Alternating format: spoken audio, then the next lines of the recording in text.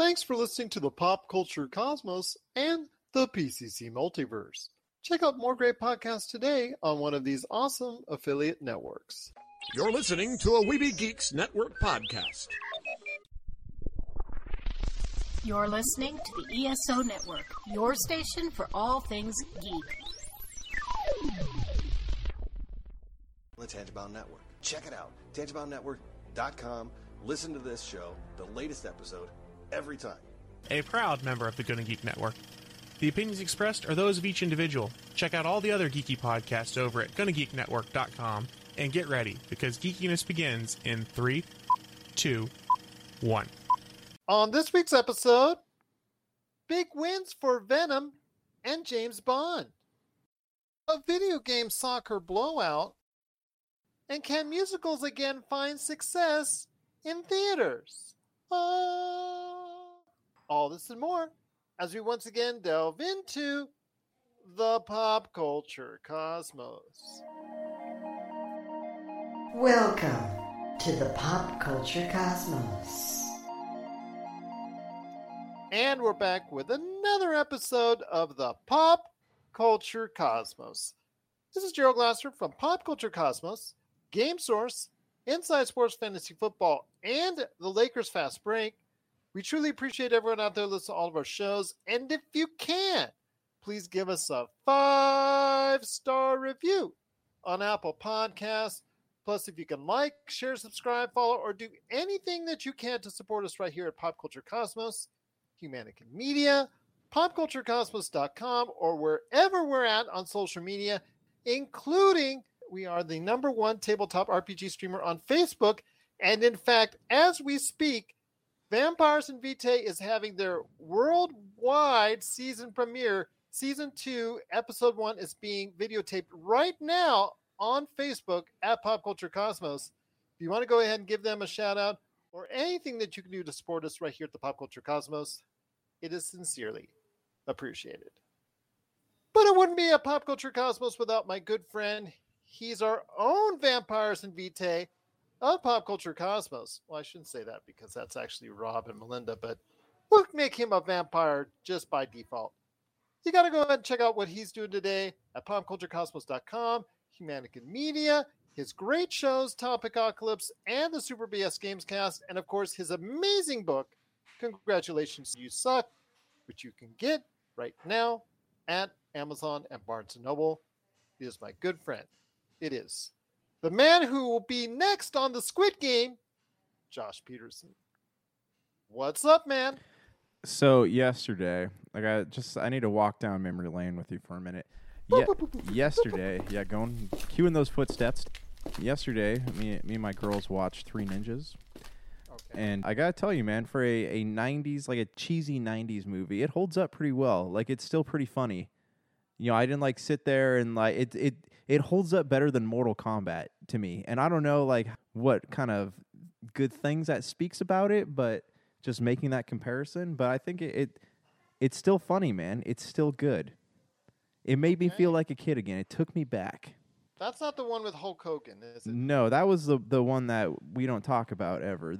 So, I mean, it holds up, man. You don't get movies like that anymore, you know? There's just a certain quality in a lack of quality that 90s movies were good at presenting. Okay, yeah. But there's still a layer of cheese there. That's what made it so great, though. Thick layer of cheese. Like nacho cheese all over like nachos, Cheese man. Whiz, yeah. But I got to ask you the question that everybody's asking all over the internet and all over everywhere I hear. Have you heard and have you watched the Squid Game? I have not. I don't even know what this is. So, I mean, I would love if you could just enlighten me as to what is the Squid Game, because the memes have been all over the place. I've been seeing reviews for it. I had no idea about anything regarding Squid Game. And wouldn't you know, as the leader of the place to go for all the news and trends in pop culture, we did cover it on our Friday show, Melinda and I, and she actually did stay up until the wee hours of the morning watching this. And I actually caught it on Wednesday as it was trending worldwide, or just before. I was like, oh, this came up on my YouTube algorithm. So I caught it and then just heard more about it and saw more about it. And I saw it right there. It had that magic. It had that thing that people want to talk about. Basically, it's a Korean series for everybody who didn't hear the Friday show and everybody who hasn't heard it yet. It's this Korean show that's on Netflix right now. It is the number one show on Netflix worldwide, and it's probably, by the time you hear this, the number one show all time on Netflix. All time. Any show that you can imagine, Bird Box, The Witcher, blah, blah, blah, blah, blah, nothing is compared. Stranger Things, nothing. It's all going by the wayside because this show beats them all. Basically, it's, like I said, a Korean drama. People that are destitute, poor, on their last legs financially, they owe a lot of money. They're all recruited by these people to go ahead and be part of these games. Think of it like Hunger Games gone bad, real bad. And it's something that about, I think he has 450 some odd people that are competing against this. You go through a series of challenges, and each challenge, a number of people are knocked off or killed off until there's one remaining contestant that's going to win. And this is a drama series, by the way. This is not real life, thank goodness. It equates to around 40 million US dollars. But the drama behind it, the twists and the turns and the backstabbing and the surprise reveals and things of that nature. And again, the shock value of seeing in the first moments of the show that you'll see 200 people just snuffed out like that in the first round. That shock value and the emotion behind it that you see each and every episode is the reason why this series is trending so fast, so far, and so wide. I mean, it blows away anything Tiger King, Stranger Things, anything else on Netflix. The Netflix CEO said last week this would be, around the time where we're talking about this, the number one show all time on Netflix. So is it set up like a game show, or is it? Yes, it is set up like a game show. Think of like The Running Man, or like Battle Royale, that movie, or The Hunger Games. Think of like that, where it is there are contestants that compete, challenges, and with each challenge, more people get killed until there's only one survivor left. And just getting to that point and the emotions that lie within, the twists and turns, and just the raw decisions that individuals, including the individual that we follow the most on this show, has to make in order to survive or live or pass through, or even if he does survive and live and pass through these tests, is really the key moment and the key reasons why that this show is such a great success. Yeah. I don't know if I'm gonna watch it, but I'm fascinated by it. I mean, this is didn't they kind of do this though with, like, what was that movie with Julia Roberts's Emma Roberts, right? Emma Roberts was in that show where they were like kept getting text, or movie where they kept getting text messages. It's like, hey, if you want to win this money, you got to do this, this, or this. Like, it was do you know what I'm talking about? Yeah, but this is in a controlled environment. And I think that, again, is something that they do it a lot better. They do a lot better. And this is something that's not a unknown territory. Like you said, you mentioned something right there. I mentioned Battle Royale. I mentioned Hunger Games. To a lesser extent, has this similar type of concept. But the emotion behind some of the things that happens in this series, I think, is what is gripping people the most. And I think that's why it's like you said, it's fascinating and it's can't miss entertainment. People are it's like a car crash that you just can't stop watching. Yeah. I mean, is it in English or is it all in Korean, or what? Explain this. It's subtitled. So when I watched it, I did it just in the language and subtitled. So that's the way I watched it. This is something from a industry over there in Korea that has really produced a lot of great things. I mean, obviously the K-pop success with BTS and all that. And then we saw Parasite, which was such a successful movie, such a great film, and it won the Academy Award for Best Picture. So we're seeing this kind of artistry coming out of Korea that seems to capture not only that nation, but the entire world. And that's something that, it cannot be understated, especially to get the whole entire audience of Netflix just trending in your direction is just a monumental feat. And to do it better than anything else on this platform that's now over 200 million subscribers large is just an incredible feat. I mean, it may not be the show for you, but you've got to give it a lot of respect and props just because of that fact alone. Yeah, well, I mean, if you go on Netflix, there's a whole category of like Korean comedies and dramas and things like that. So it was only a matter of time before one of those like broke into the American mainstream. And Squid Game is probably not something I'm going to take the time to sit down and watch, but it just goes to show that, yeah, there are a lot of great stories being told over there, and maybe You might change your mind on that. You might change your mind because it again, you're going to be asked by so many people besides me, have you watched the Squid Game, man? Hey, Josh, man. Hey, have you watched the Squid Game? You're going to just be nagged into watching it, and I think it's something you won't regret doing. all right, well, I'll consider it. All right, I'll consider it for all the people out there who are gonna send me emails telling me I need to watch this show. I'll think about it. Okay. How about the missus? Has she been told about it yet? She has not been told about it, so Okay. I'll talk Give it to time. her. All right, we'll give it some time and some thought, and we'll let you know. We'll let you know. Okay. All right. Fair enough indeed. But it is a Squid Game on Netflix. It is the #1 show in the world right now as we speak. So this is something that came totally out of left field. And I'm really kind of excited when something does that, when something trends that you didn't think was going to trend. And when something like this hits in pop culture, you got to talk about it. And that's what we've done right here at the Pop Culture Cosmos. Let me hear your thoughts out there on the Squid Game. I know you watched it, and at least I know you heard about it. So please let us know your thoughts on the Squid Game, popculturecosmos@yahoo.com. We've got a great show coming up for everyone out there today. We're going to be talking about a lot of great things, including the latest video games for soccer, football, as it were, for most everybody around the world. Soccer here in the U.S., FIFA 22 and eFootball, formerly PES Soccer, just came out. We'll tell you about why this battle, I think, is for once and for all. This long, ongoing battle between these two franchises is now a done deal. I'll explain that coming up on the show. Plus, also as well, we're going to be talking as much as we can about the Tokyo Game Show. It was kind of tempered this year, but there were still some announcements. And for Josh, this might be some really good things to hear because one of his favorite franchises is getting another extension. And I think it's going to lead me into another question on the series of Final Fantasy itself, because there was a lot of announcements there at Tokyo Game Show, which might be worth talking about. So we'll go ahead and mention that coming up on the show. I mentioned on last week's show that we would talk today about the musicals of 2021. So I've got a list of musicals that have happened over the course of this calendar year. Also talk about what's coming up here very soon and a couple other musicals that are heading to theaters. I want to ask him in a little bit and hear his thoughts on if musicals is something that's going to resonate with an audience, because so far it hasn't. We'll talk about that coming up on the show. Plus, I've got a final recant before we come into the last episode of the season for What If, and my thoughts on Marvel's What If, where it's gone, and again, my whole recant on where I thought it was going to go in the first place, how I've been totally wrong, because even I can be wrong about Marvel's What If, and we'll talk about that on the back end of the show as well. But first up, my friend, box office time. Whew. Josh, let me ask you this, Josh. Did you see much in the way of advertising for Venom? I know Venom Let There Be Carnage. It was tossed around all over the place on release dates. It was pushed back and pushed back and pushed back, and then it was brought up to October the 1st.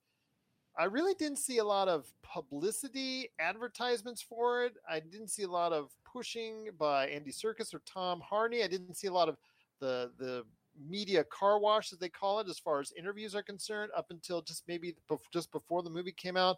The reviews didn't come out until just before the movie came out.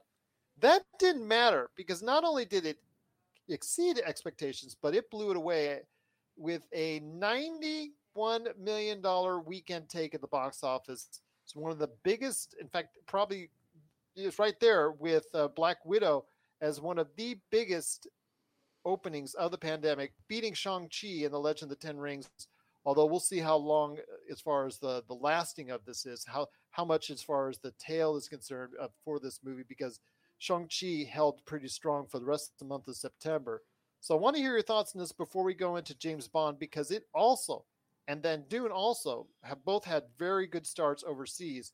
But your thoughts on Venom Let There Be Carnage. I won't go into details on spoilers. I won't go into detail on the end credits, other than to say that the end credits will shape the future of the Sony Spider-Verse, per se. But I want to hear your thoughts on Venom Let There Be Carnage. And people sound like, and it looks like, that they're going back to the theaters.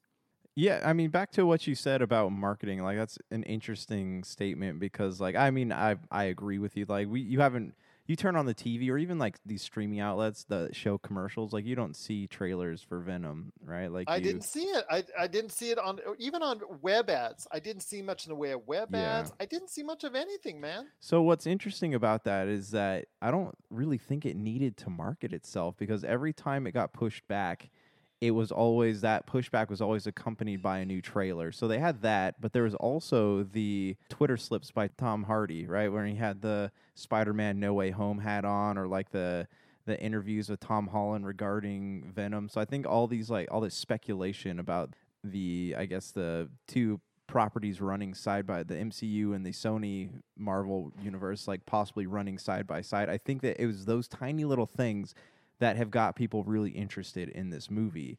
Hey, this is Chad from Ghost Toasters, and you're listening to Pop Culture Cosmos Podcast.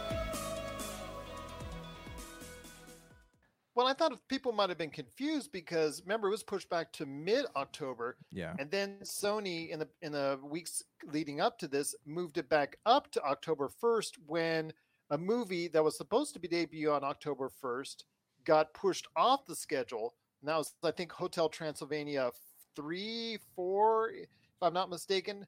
That got pushed off the schedule, and then Venom: Let There Be Carnage took its place at the beginning of October. Yeah. Also, I do want to mention that the Addams Family 2, the animated feature, came out to around $16 million this weekend domestically.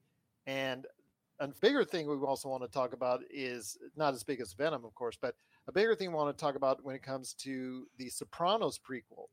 That, unfortunately, tanked at the box office. I'm hoping it did well on HBO Max, but it kind of hurts to see that follow through. I thought by once we thought was a deep following that the Sopranos had, because Sopranos was one of the most successful shows ever on HBO, and to see it kind of fall to The Many Saints of Newark, which is the prequel, to a measly $5 million at the U.S. box office, even though it's running concurrently with HBO Max, was kind of disappointing. You know what's thinking about that, speaking of HBO Max, I think it's this idea Venom is not going to drop like Black Widow. It's not going to, I mean, maybe it'll keep doing like what Shang-Chi's doing, but like I don't think it's going to drop at all, because you know what's different between Venom and some of these other movies, The Saints of Newark, Black Widow, Shang-Chi, you know what it doesn't have in common with those other movies? It's not going to be available on a streaming service. You go on Amazon Prime right now, and you can rent Addams Family 2, or you can watch it on Amazon Prime, or you go on... Well, that's probably the reason why Shang-Chi held so well in September. Yeah, but Shang-Chi is interesting because it's going to be available on Disney Plus in about 3 weeks. No, it's going to not until November, not until Disney Plus Day in mid-November. Oh, okay, because I thought they said it was like a 45 day. And then Disney announced that they're delaying it for another month. Oh, gotcha. Okay. Because they're pushing everything to Disney Plus Day on mid-November. That's when they're pushing everything to be like Jungle Cruise, Shang-Chi, Jeff Goldblum show, the whole 9 yards. Yeah, that's all being put on to Disney Plus Day. We covered that on one of the shows as well. So, but it's still right on the horizon though, whereas like Venom will probably not be available digitally. Venom is a standard release. Like it's going to have a standard release schedule. Like it won't, just like Fast 9, like it won't be available probably for 3 or 4 months to watch digitally. So I think that this is going to be a bigger incentive for people to go out into the movie theaters and watch this. Same thing with James Bond, which I'm sure we'll talk about in just a minute. Yeah, and it'll be interesting to see how Dune performs here in the U.S. because that just recently went over the $100 million mark on international box office. And kudos to Dune and Denis Villeneuve, someone who is appreciated by us here at the Pop Culture Cosmos because we love Blade Runner 2049. Yeah, absolutely. Yeah. And Dune is looking so beautiful. But let's talk about No Time to Die before we head back to Venom. No Time to Die has earned an amazing $120 million overseas without being in China, without being in some of the major markets that they could have gone into. They could have even added more into that, including the U.S., because that doesn't come out until this Friday. So we'll be covering that on Friday. But $120 million in an international box office right now, it was a killer take for, pardon the pun there, for 007's No Time to Die.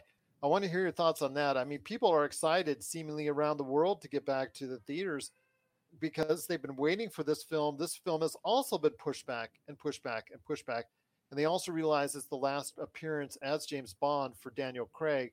I think that has a lot to do with it as well. Well, also, there's a lot of very positive reception coming out for this movie. Like even by the American outlets that have had an opportunity to watch it. Like it's. I haven't seen it get lower than an 8 right now, or yet. I mean, from the ones that I have read, the IGNs and the Kotakus and all that.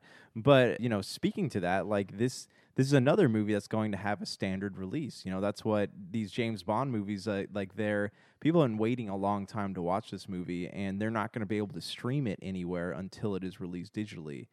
It's not like the Marvel franchises, right? Where you get one of these movies, you get a Marvel film every like 2 or 3 months. James Bond is something that like takes a long time to come out, and I think that it kind of preserves the sanctity of this franchise, especially knowing that like you can't watch it anywhere else as of right now. And Josh, let's not forget the movie Battle at Lake Changjin, earning a whopping $203 million US in China alone. The landscape has changed where these day and date movies on HBO Max are not getting the kind of, I guess, influence that they need to get for the box office. So people are choosing to go ahead and watch them at home or watch them at any time they want. But Shang-Chi and the Legend of the Ten Rings, I mean, it dominated September simply because of the fact that, it's not only a good movie, it's a Marvel movie, but also the fact that it actually is not on Disney Plus. Jungle Cruise, that did okay at the box office, but still that's not coming out until November. Yeah. And then you have movies like this that will not be out on digital format for at least a couple more months. So that's going to be something, like you said, that people have, if they want to see it, they have to check it out now at the theaters. The movie I think that is going to be a litmus test once and for all is Dune and Matrix Resurrections. If those two movies do not do well at the box office, then that's a telling sign that HBO Max, and if they want to go ahead and have these do well at the box office, they're going to just have to say, you know what, HBO Max viewers, you're going to have to wait a little bit longer. So that's a great statement, because if you think about it, Dune is a movie that needs to be experienced in theaters. You watch it, even like watching a trailer at a movie theater, you sit there and you think to yourself, like, wow, I can't imagine watching this on my television. Like, I want to go to a big screen. I want to watch this.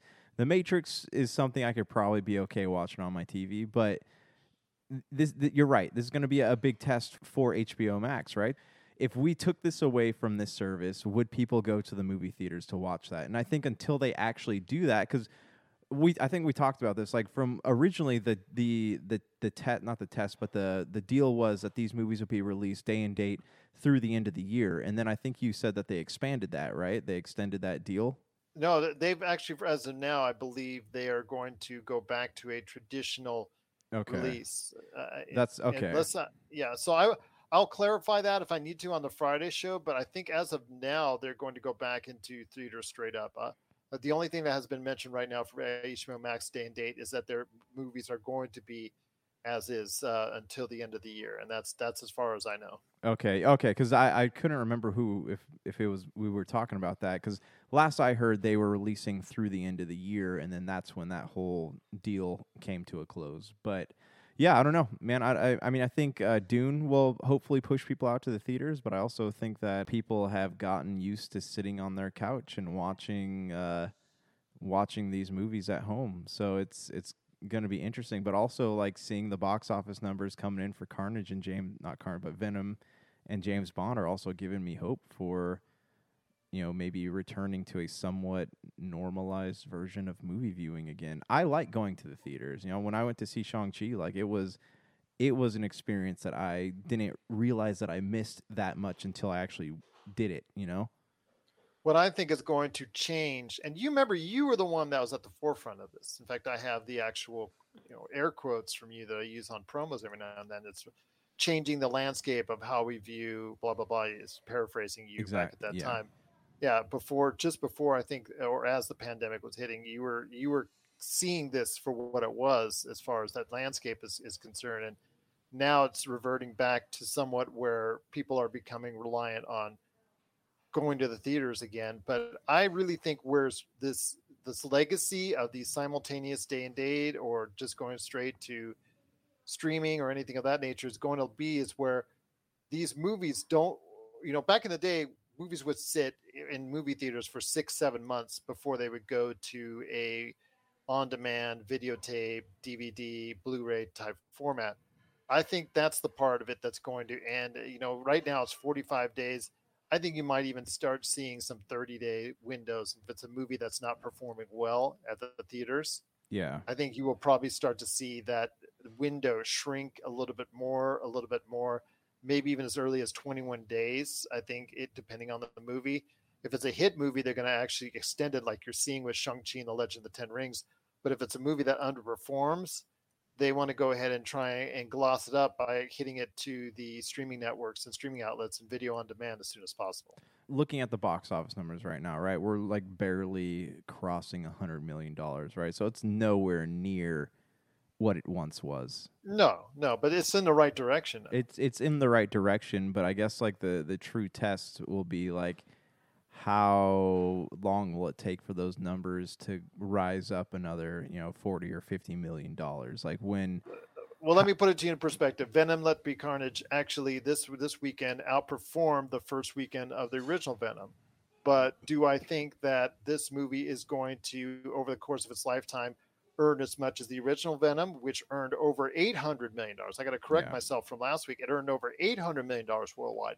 No, I do not think it's going to earn $800 million worldwide at the box office just because of the condition that we're now in. Yeah, so that's, things, we're going to see things sort of like normalize, but I think it's going to be a long time before you see things go back to normal, and that's why we're going to keep seeing, like you said, these release windows between like digital and Blu-ray or whatever slowly either. I think it's going to be more fluid. Depending on the movie. Yeah, there's not going to be any like steady formula, but we're going to keep seeing things shift a lot as I guess as these movies keep coming out. And another thing, like when you get around like Thanksgiving and Christmas is when a lot of those romantic comedies come out. Like I'd be really curious to see how one of those does, especially something that's not like part of a big franchise. I agree with you on that, my friend, but you know what? It's going to be interesting to see how this plays out, but it is some encouraging signs even more from what we're seeing. First off, in September, Shang-Chi and the Legend of the Ten Rings performed exceedingly well and is now over $200 million at the domestic box office. And right now, Dune has gone over $100 million at the international box office, and No Time to Die in its first weekend went over $120 million at the international box office. And then, of course, last but certainly not least, Venom: Let There Be Carnage with a huge opening, well exceeding expectations with a $90 million plus opening right here in the States. And Battle at Lake Changjin earning a whopping $203 million in China. These are encouraging signs for people who love going to the theater, helping to keep these movie theaters open, which were in such dire straits this time last year. Most of them were closed. They couldn't stay open. A lot of them were unsure if they were ever going to come back. And in fact, we have lost some movie theaters in this country in particular because of it. I know from a fact here in the Las Vegas area, there have been some movie theaters that have not reopened, which is certainly a shame. Yeah, same thing out here in Waco.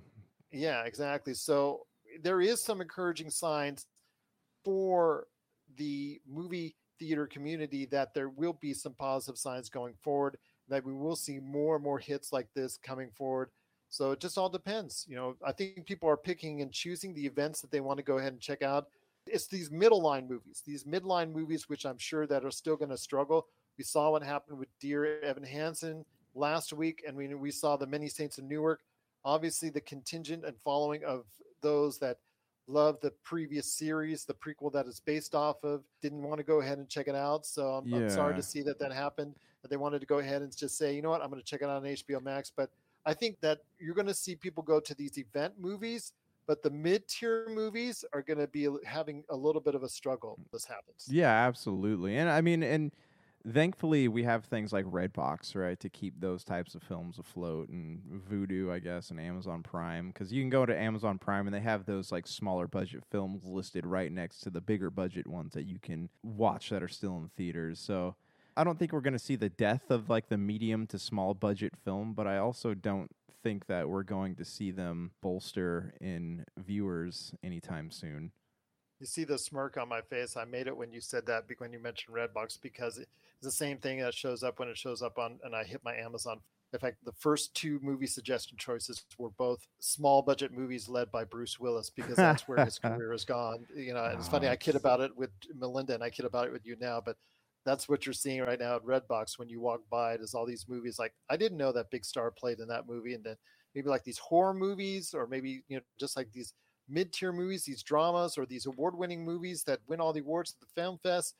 These films are still, I think, in trouble because there may not be enough of an audience that's willing to go out and see them. But for the big tentpole movies, at least now there's a survival point where it's justifying still continue to put in the $150 million to go ahead and make these movies happen. I agree with you on that. And I don't think we're going to see those types of films go anywhere. Like, I really hope that we don't reach a future where the only things in theaters are Marvel related, but, you know, we'll see what happens. What are your thoughts out there on the box office and the big wins for James Bond's No Time to Die, Battle at Lake Changjin, and also Marvel's and Sony's Venom, Let There Be Carnage? Are you encouraged about going to the theaters after seeing how well these movies have performed? Please share us your thoughts. popculturecosmos@yahoo.com. Well, coming up next, we're going to be talking about a little bit about this video game soccer/football. Plus, also as well, we're going to be talking about the Tokyo Game Show and some Final Fantasy there, the musicals of 2021, and is it time for me to reflect on how wrong I was on Marvel's What If? This is the Pop Culture Cosmos. If you want to see the coolest action figure collections out there, the stuff that you played with as a kid, hear from industry insiders that made the toys that really, truly defined who we are, and you got to check out Season 1 of Action Figure Adventure. Check out Action Figure Adventure now, exclusively at Big Bad Toy Store. You'll get 10 episodes of awesome action figure fun. I guarantee if you grew up playing toys, you will love Action Figure Adventure. And we're back to the Pop Culture Cosmos. It's Josh Peterson and me, Gerald Glassford, coming right back at you here. Josh, I wanted to give you a heads up on this. When it comes to soccer, we had the October 1st release, and right around then, of both FIFA 22 by Electronic Arts and its competitor, I'm not putting that now in air quotes, eFootball, which was once Konami's PES Soccer. For many years, Konami's PES Soccer, which is now eFootball, was given a flashy new name, and things were supposed to be going ahead and just be all great, and they're going to be competing on a better level than FIFA. It's been interesting over the years, my friend, that the PES/eFootball series has actually scored on Metacritic at times better on a year-by-year basis at FIFA, but has consistently got it trounced by FIFA as far as overall sales, but has done well enough to find its own audience. But with FIFA coming out, and it came out to okay reviews, it just seems like a paint by numbers, cut and paste. Let's do what we did last year and make sure we did it this year, and then add in all the microtransactions, because you got to put in the microtransactions with FIFA. Right. And then you have the eFootball PES thing that's going on, with eFootball experiencing a lot of glitches and a lot of bugs and a lot of issues. This is not the way to get off a revamping and a changing of this franchise that's already a step behind. I think that what's going on now with all the problems that eFootball is happening right now, I think it's right now you can pretty much consider it a lost cause in its continual battle against FIFA. You know, like, I'm curious. Konami is an interesting company that, in the fact that they don't really like make a lot of games these days, and I'm curious, like, what prompted they make slot machines, like they make a lot of things for casinos. So I'm curious if the move to take PES into a free to play type thing was them wanting to get that microtransaction money that FIFA has. And already, like, that decision's not paying off, because PES was a place that people could go and play a full soccer game. Well, they just paid the $60 up front. Right. And there you go. Right. But, you know, and that's not the case anymore. So the moment that I heard they were doing that, I knew that franchise was dead. Nobody's going to want to play it. You're going to see it pop up in a casino here soon. I guarantee you. Like, it's only a matter of time. But you look at FIFA, and everyone's like, why is FIFA so good? and you turn it on, and microtransactions aside, it's a very beautiful game. You know, it's a very well put together game. It's very beautiful. That's why it's like one of EA's top selling games like every year. It from what I understand, it is EA's top selling. Yeah, game. it outsells it's Madden. Outsells Madden, outsells Battlefield, all of them. Yeah. So I don't know. There's something to be said about FIFA and like the craft that goes into it, but also with PES, man. Like it's just, I don't know if there are people who like went to that season by season, but it's just kind of this is another one of those games. You know how there used to be like NBA Inside Drive or NFL Fever, and all those started just slowly disappearing because of the juggernauts at EA, right? Just to your main Madden, your main FIFA. You don't see NFL Street or NBA Street, really any of those games anymore because they're all falling by the wayside. Well, the NBA for EA has never been a great thing. 2K has always been the issue, the king there. Yeah, but you see less sports titles popping up on the market. There's not a lot of variety anymore because they've been slowly going away over the years, leaving only these 1 or 2 games you get to choose from every year. Yeah, I agree with you on that. I mean, the variants, and plus also the licensing, these sports leagues have made it exclusive depending on the company. Sometimes EA gets exclusive rights, sometimes 2K gets exclusive rights. And that's troubling because it doesn't give these other individual companies a chance, these individual studios a chance to go ahead and make something happen. This is well before a lot of people's times that are listening that are out there, but there was those times in the early 2000s and mid 2000s when there were competitors to Madden that were actually better than what Madden had to offer for its NFL games. So, I mean, it just tells you that if you go ahead and broaden the circumstances, sometimes it works. But then, like you said, with Konami, they're switched. I don't know if it necessarily was a switch to free to play. I just was the fact that it looks like all the resources or lack thereof that they've been applying to the game have caught up with them because this once was their darling. This once was a critical darling, and say, okay, while FIFA's getting the headlines, Konami was winning the awards with PES. And then all of a sudden now that's changed. Like you said, FIFA now looks much better.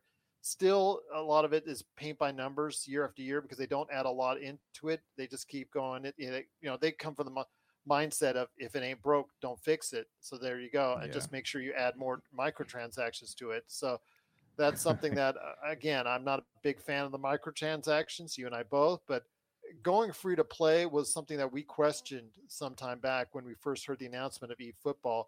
And I think that concept would have worked well for them had it come out with a clean running, glitch free game. But with all the trouble and all the problems and issues that it's had, it's going to make this game hard to go ahead and survive anytime soon because it's just going to be something where it was already behind the 8 ball behind FIFA. And now that distance between them and FIFA is just going to get larger and larger. Yeah, and I mean, eventually, depending on what this looks like in the next 6 months, it's possible you won't even see any football anymore. And that's going to be a problem because then, like you said, now we just get to one version of soccer / football each and every year, and that's going to be a shame for a lot of people out there who think FIFA's okay or they don't like FIFA and they want an alternative and they're not going to have it. But again, it's just something that once you find that niche, like with EA and 2K, once you find that game that you really are going to be behind, you keep applying resources to it, and it, year in, year out, it is what it is and becomes the standard. And, again, I'll go back to the time when I was running game stores and I was told that the future of video games was still going to remain Madden. And I was complained to why I only had a couple hundred or so pre-orders for Madden. And I said, well, because I'm marketing FIFA because the audience that I'm catering to in my area is preferring FIFA. And they feel like this is their game. And for people around the world, this has now become their game. This is very quickly over the course of 2 decades become now one of the major forces in video games. And people just don't sometimes get it, why FIFA is so big, but it's the world's most popular sport for a reason. And it just seemed like a natural that the world's most popular sport that's been followed for decades by people all around the world would just eventually become one of the most popular video games based on it as well. Yeah. I mean, and it's hard to say what exactly is going to happen, but yeah, sports games are kind of like they have their single big hits these days, not a lot of variety, and I think because of that genre is going to either become stagnant or it's going to start to die off completely. But I'll tell you what, right now things are looking good for FIFA, and they got to be laughing at EA about this in regards to the debacle that is eFootball. But if you're a fan of soccer video games / football video games around the world, if you're a fan of FIFA or eFootball, we want to hear your thoughts. Were you saddened by the start of eFootball, and are you ready to go ahead and admit that it's going to be FIFA from here on out? Please share your thoughts, popculturecosmos@yahoo.com. Well, before we end the show, my friend, because we still got quite a few minutes left, I wanted to go ahead and hit you up on this. It's the Tokyo Game Show, which actually we like to talk about from year to year because we like to see what's trending overseas and trending in Japan because they have been so much a part of our culture, our lives, and the video game community. And to see what's trending there, it was a little bit subdued this year because a lot of it was not in person. A lot of it was just showcase presentations because of what's going on with coronavirus, but it was still a little bit subdued. It was still not without its moments. In fact, I wanted to ask you one thing when it comes to the Tokyo Game Show. Final Fantasy, Square Enix, it's going to offshoot, branch out every single part of the Final Fantasy IP. And this is going to be something that's no less different because they did announce that Stranger Paradise Final Fantasy Origin is going to get a March 18, 2022 release date for the PS5 and Xbox Series X. You know, it's got some multiplayer stuff going on and all that. And it's looking good, of course. But to me, it's just all about that Final Fantasy IP. And I mean, you can't put the genie back in the bottle because there's just so much branching off on this Final Fantasy series. I mean, you can't just go 1, 2, 3, 4, 5, 6, 7, and then you go 10, 11, 13, you know, now it's like offshoots, branches off, side stuff. So I want to hear your thoughts on following this as a Final Fantasy fan. Is this something that's going to get you excited? This new game that's now in development that's going to come out in March, this Stranger Paradise, Final Fantasy Origin. Do you really feel like it has to have the Final Fantasy moniker on every single game that's released by Square Enix? I'm surprised they didn't put Final Fantasy Avengers. Well, you know, it's funny you say that because I always wonder like how many of these Final Fantasy spin-offs start out as something else or maybe like leftover assets from another Final Fantasy game. Talking about Strangers of Paradise, though, like it looks like a Devil May Cry game. It plays like a Dark Souls game or Demon Souls game, whatever you want to say. I'm excited to play it, man. Like I hear the demo's kind of glitchy, but then everyone I've talked to said they're able to look past the glitches and see like what this game's going to be. But that being said, Final Fantasy 1 came out how many years ago? Like 89, somewhere around there, late 80s. Yeah, I mean this is a game that's pushing like 30 years plus, and they're doing a prequel to it now. So that makes me wonder, are they going to be remaking Final Fantasy 1? Like, are we going to see that arrive at some point so that people can kind of jump back into it? Because if you look at the trailer, like Final Fantasy was it was more of like a medieval game, and then you look at the trailer for Stranger of Paradise and it has more of like a cybertech type look to it if you look at some of the set pieces going on there. So I don't know if they're getting ready to remake or rebuild the game. I don't know, but Stranger of Paradise does look good. It has, you know, as far as like the constant releases of Final Fantasy games go, I normally would be on the same boat as you, like saying, "Oh, there's just too many of them." But like it's not an issue, but they have been consistently good in my book. Like Final Fantasy VII Remake was good. Final Fantasy 15 was one of my favorite games of the past 10 years. Never played 14. 13 was absolute garbage, but the sequels were okay. You know, like they've been pretty consistent in like putting out things that are good. And Final Fantasy games are kind of like what would you call like Pokemon, right? Like an RPG light? Is that what maybe? Yeah. So that's a good way to say it. Final Fantasy is like the bridge between casual gamers and the RPG world, because I remember playing Final Fantasy VII as a kid. I'm like, oh, what else is out there? And I think that's kind of been the case for a lot of people. And I think that's why Final Fantasy lives so strongly in the hearts of like old and new gamers alike still to this day after, what, 20-something entries into the series? It got to be more than 20 entries. You know how I always make the moniker? No, known entries, I guess. Okay. You know how I always make the analogy of, talking about you walked into Kevin Feige's office at Marvel and you see the whiteboard and you see a consistent timeline. You see nice little neat lines and what's it branching off as. Now, even with the Sony multiverse, you see a nice little maybe branching line, similar to the way you see it in Loki and whatnot. Everything's consistent, everything's organized. And then you go to DC, you go to Warner Brothers, and you see like it's all scratched out and stuff like that, erased or whatnot. But you see maybe a little bit of completeness here and there. Let's say you flew over to Japan and went to the office of Square Enix and you saw their whiteboard on the Final Fantasy saga. That thing's crazy. That thing looks like somebody was investigating for a murder, because that thing, they're like all like over the place. It's all over the place. Like, that Charlie Day meme that's out there. I mean, it's just all over this conspiracy. It's like a conspiracy theory thing where it's like Final Fantasy game here, Final Fantasy Tactics, Final Fantasy this, Final Fantasy that, Final Fantasy this. It's like all over the place. There's just no way that people can go ahead and keep any track of it, for people that are trying to keep track of it, because it's just absolutely a mess at this point. You know what? But I can't argue with the success. This would actually be an interesting like Pop Culture Cosmos spinoff, like tracing the timeline of Final Fantasy games. I don't know. Sorry, I already have gray hair, so actually I'd be okay with it.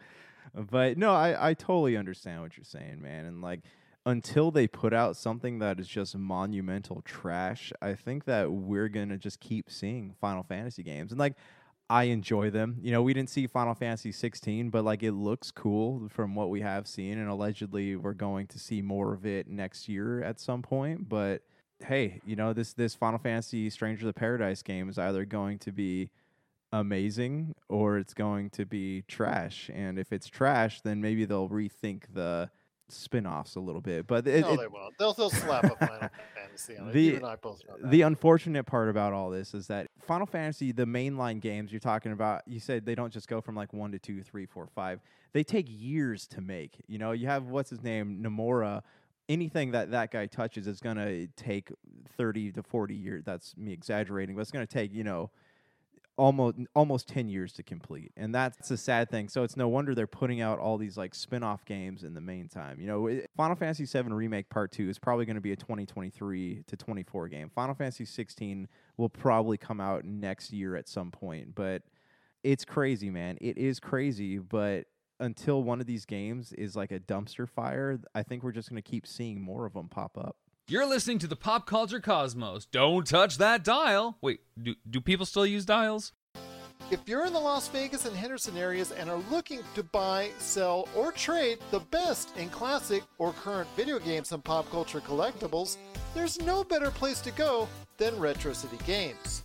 From Xbox to PlayStation, Nintendo to Atari, the great crew at Retro City Games provides the best place to go for all your gaming options. Stop by their 2 awesome locations in Henderson and also the Las Vegas Strip, or follow Retro City Games on Facebook and Instagram for all the latest deals and new items. Without a doubt, there's no better place to go for your gaming needs than your friends at Retro City Games.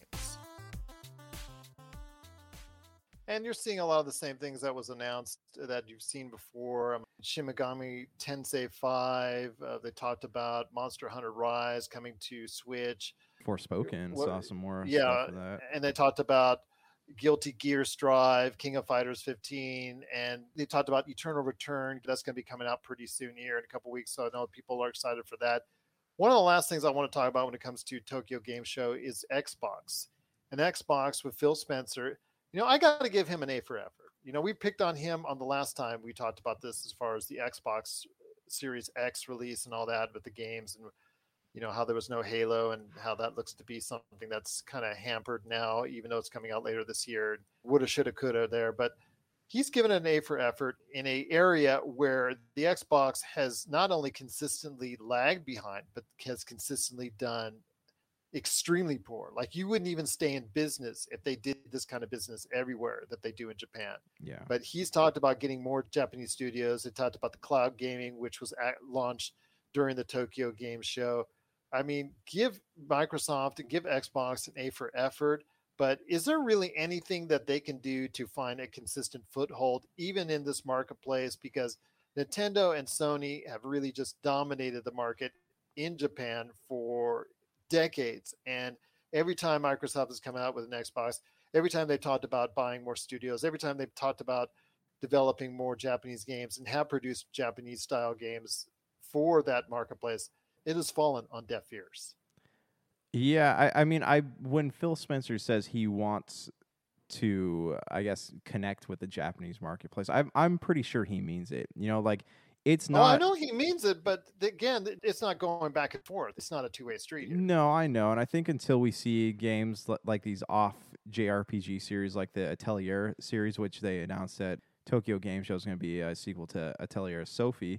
But until we see games like that, and even some of like the more Japanese Dragon Quest games, like hitting the Xbox console, they do have a steep uphill climb. What was kind of amazing to me is the arrival of Scarlet Nexus on Games Pass. You know, that was something that even the publisher said, hey, I don't know if this is something that is going to be on Games Pass anytime soon at all. And lo and behold, we get that, you know, and even like the act of localizing a game like Starfield, like that's no small task to do. And the fact that they're putting in the effort, localize it for Japan is a big move for them. And so, yeah, I think they're sincere in it. I don't know how easy or how long that's going to take to fully, you know, see the fruits of those labors. I hope they do. I hope they will, and I hope that they will find success in Japan, because I think it's starting to get to the point where this is a great product that Xbox has. PlayStation obviously has its winners, has its supporters, and they've done a great job themselves in many ways. But I think the Xbox Series X is something that everybody around the world should take notice, especially with the Xbox Games Pass. Even if they don't want a Series X, just get involved with the Games Pass, because I think right now that is the best deal in gaming today. Yeah, no, I agree with you. And like, granted, Microsoft with Games Pass, or even just anything they make, they don't really do a lot for game preservation. They do put old games up on Games Pass, but there's no, this like constantly online thing that Xbox does bothers me, and the fact that, say the internet ends for the entire world, you won't be able to play some of these games. But they have gone great strides to really like make gamers out of people who don't play games, and I think that that's a step in the right direction. What are your thoughts out there on the Tokyo Game Show? It was subdued, obviously, because of what's going on with COVID, especially in that country. So we wish everybody all the best out there in Japan, and thank all of our listeners that are out there. Please share us your thoughts on Tokyo Game Show 2021, popculturecosmos@yahoo.com. My friend, we now have just a few minutes left, but I wanted to go ahead and touch on something that I promised we would on last week's show, and that is the musicals of 2021. And the fact is, for the most part, they have not been successful at the box office or viewership. And it's just been kind of, I guess, underwhelming for most of these musicals. And with musicals like the animated Sing 2 that's coming up, plus also Steven Spielberg's recreation of A West Side Story, also coming up in the not-too-distant future, there's still more musicals to take place. But there have been more musicals out this year in a film format than I've seen probably in any other year, but none of them so far have really resonated. The most effective, I think, that's out there that has resonated with the audience is something that we highlighted here on the show when it came out, and that was Annette, and that's done pretty good for Amazon Prime, and it's considered by many to be the best of these, or at least most successful of these movie musicals that have come out. And even that, because it didn't come out really in the theaters here in the States, you can only say with tempered enthusiasm. But when it comes to that, or the controversial In the Heights, which I guess did okay from what we're seeing at best on HBO Max and did horrible at the box office, everybody's talking about Jamie. That's available on Amazon Prime. That's getting okay reviews.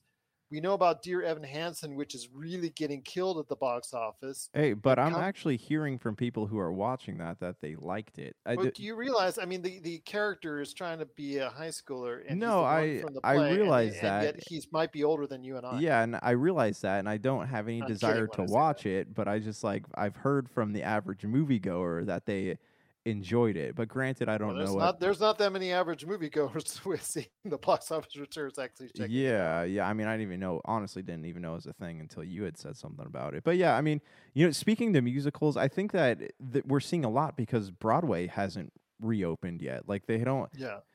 People aren't able to go see these shows, and these producers and these actors, they're not making any money off of anything. So what's the next best move to do? Like, let's bring a camera in here and let's film this thing, so that people can sit there and watch them. So it seemed to be a good idea for the folks from Come From Away. That's a Broadway musical that was sent to Apple Plus, and then Cinderella, which was supposed to have some really high expectations for Amazon Prime with Camila Cabello in the lead role. That has unfortunately done really poorly with critics, and I think that's not gotten a great reception online as well. So seeing mixed returns from this, and the musicals used to be something that the theaters could count on. It's kind of disappointing to see where we stand, because seeing musicals in a box office format, yeah, it's not the thing that you should be seeing it on primarily. You should be going to the Broadway theater, or if you have a theater like that in your area that showcases Broadway shows, that's obviously the best place to see it. But if you can't, or you don't, seeing it in a video or film format, it's not too bad to see it that way. But unfortunately, they're just not resonating with viewers right now. True. I also think that musicals have a steeper hill to climb, whether or not they fail or succeed, because the audience for musicals, and I don't mean to sound like I'm putting everybody in a box, but their tastes are a little more sophisticated when it comes to like things that they enjoy in entertainment. They're always going to be compared to like, what if this was on a stage? This follows I'm actually teaching my kids about this at school, the elements of drama. With a movie, you're just watching, like, does the story make sense? Is the acting good? And how is the movie paced? But when you're watching a musical, you're like, is the acting good? Is the singing good? Is the progression of the play, does it all weave together? They're following Aristotle's elements of drama, like what makes a good play and what makes a good musical. Like, it's so much more complicated than a film, and like I think that that's why some of these aren't always hitting the way that people hope they will. Well, we'll see again with Sing 2 and West Side Story, the most marquee musicals that are left on the docket for the rest of the year. We'll see how well they perform. I mean, if Steven Spielberg's name can't get people into the theaters, that actually looks really good, by the way. West Side. Yeah, it does look really good. But if that can't draw people in, then I'm thinking Hollywood is going to reassess the thoughts of actually producing musicals for the big screen or even the small screen, if that's the case. And because if that can't perform, then it just tells me that with all the musicals that came out this year, that there's really not an audience for it. But I'm hoping that's not the case. I'm hoping that will be proven otherwise, and that people will go ahead and follow and support A West Side Story when it comes out later this year, and even Sing 2 to an extent as well. Yeah. In an era where even movies are crippled coming out the gate, like, I think musicals have an even steeper hill to climb. What are your thoughts out there on the movie musicals that have come out for 2021? Is there anyone that has resonated with you? I mean, for me, it's been Annette and nothing else. But has there been a movie musical that has really worked well for you? Or are you excited for what's to come with Sing 2 and A West Side Story? Please share us your thoughts, popculturecosmos@yahoo.com. Well, my friend, it's been a great episode. Once again, check out what we're doing on Facebook at Pop Culture Cosmos, tabletop RPG streams most of the week. We truly appreciate you watching that. Got some more great interviews on the way coming up as well. But before we head on out, my friend, I did want to go ahead and once again recant my original statements on Marvel's What If. It is required viewing. It looks like there's really some good stuff going on. I just finished episode 8, watched that with my daughters, and it's really starting to look good. And we got one more episode left for this season. There's already season 2 on the way. I really think I made a mistake in my original observations of Marvel's What If. Yeah, I mean, I haven't watched it yet, but I heard about The Guardian and what happened with that, and everyone's saying, like, oh, now it has an even bigger repercussion on the MCU. So I'm like, now I'm going to actually have to sit down and watch this thing, which I wasn't planning on doing. But, one day I'm going to have time to watch Loki. I'll have time to watch What If. I'll have time to watch The Mandalorian. I'm just going to freeze time and step into my own pocket of the universe and watch these shows and then step back out and we can talk. If that's the case, I will call you Neo. And you got everything in the Matrix all taken care of. There we go. Right. Exactly. Absolutely. But my friend, it's been a great episode. Any last thoughts on the way out? We covered so many things today. I think I'm good for right now. But wow, that's a rarity. I know, seriously. I know closing thoughts here. I think we talked about all the things this episode. Okay. Well, I will tell everybody, CSI Vegas is around the corner, so check out CSI Vegas. All you old CSI fans coming out of the woodwork, please go ahead and check out CSI Vegas this week on CBS. Please check out our State of Pro Wrestling we did last week with John Orlando, Part 1 and Part 2. Part 1 was a great show, and we did very well on that. Part 2 is part of the PCC Multiverse on Friday. Had a great conversation as well with Melinda Barkhouse on a lot of great topics, including Squid Game. Squid Game. So everybody's talking Squid Game, so we can't do any less right here but talk Squid Game at the Pop Culture Cosmos. Squid Game. So for Josh Peterson, this is Gerald Glassford. It's another beautiful day in paradise right here in the Pop Culture Cosmos. We thank you for listening. And here's hoping you have yourself a great Welcome to Dr. Geek's Laboratory. Dr. Geek here with another reminder that the ESO Network is pro-science and pro-vaccine. We urge you to be a superhero and protect yourself, your family, and your fellow geeks around the world. Don't be fooled by the forces of evil and their anti-science misinformation campaign. Consult the latest CDC guidelines, your doctor, and get the COVID vaccine today. Star Trek is a vision. Great storytelling. My favorite TV show of all time. I really love it, and it's so much fun. Join our crew aboard Earth Station Trek for your regular podcast escape into the Trekverse. Make it so. Let's see what's out there. Wait a minute.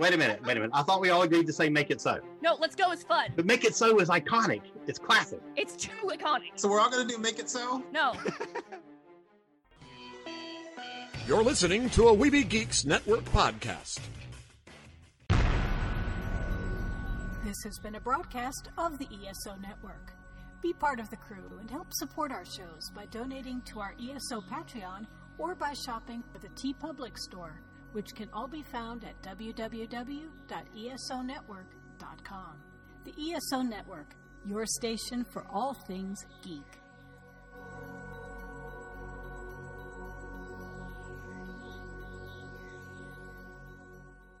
Tangent Bound Network.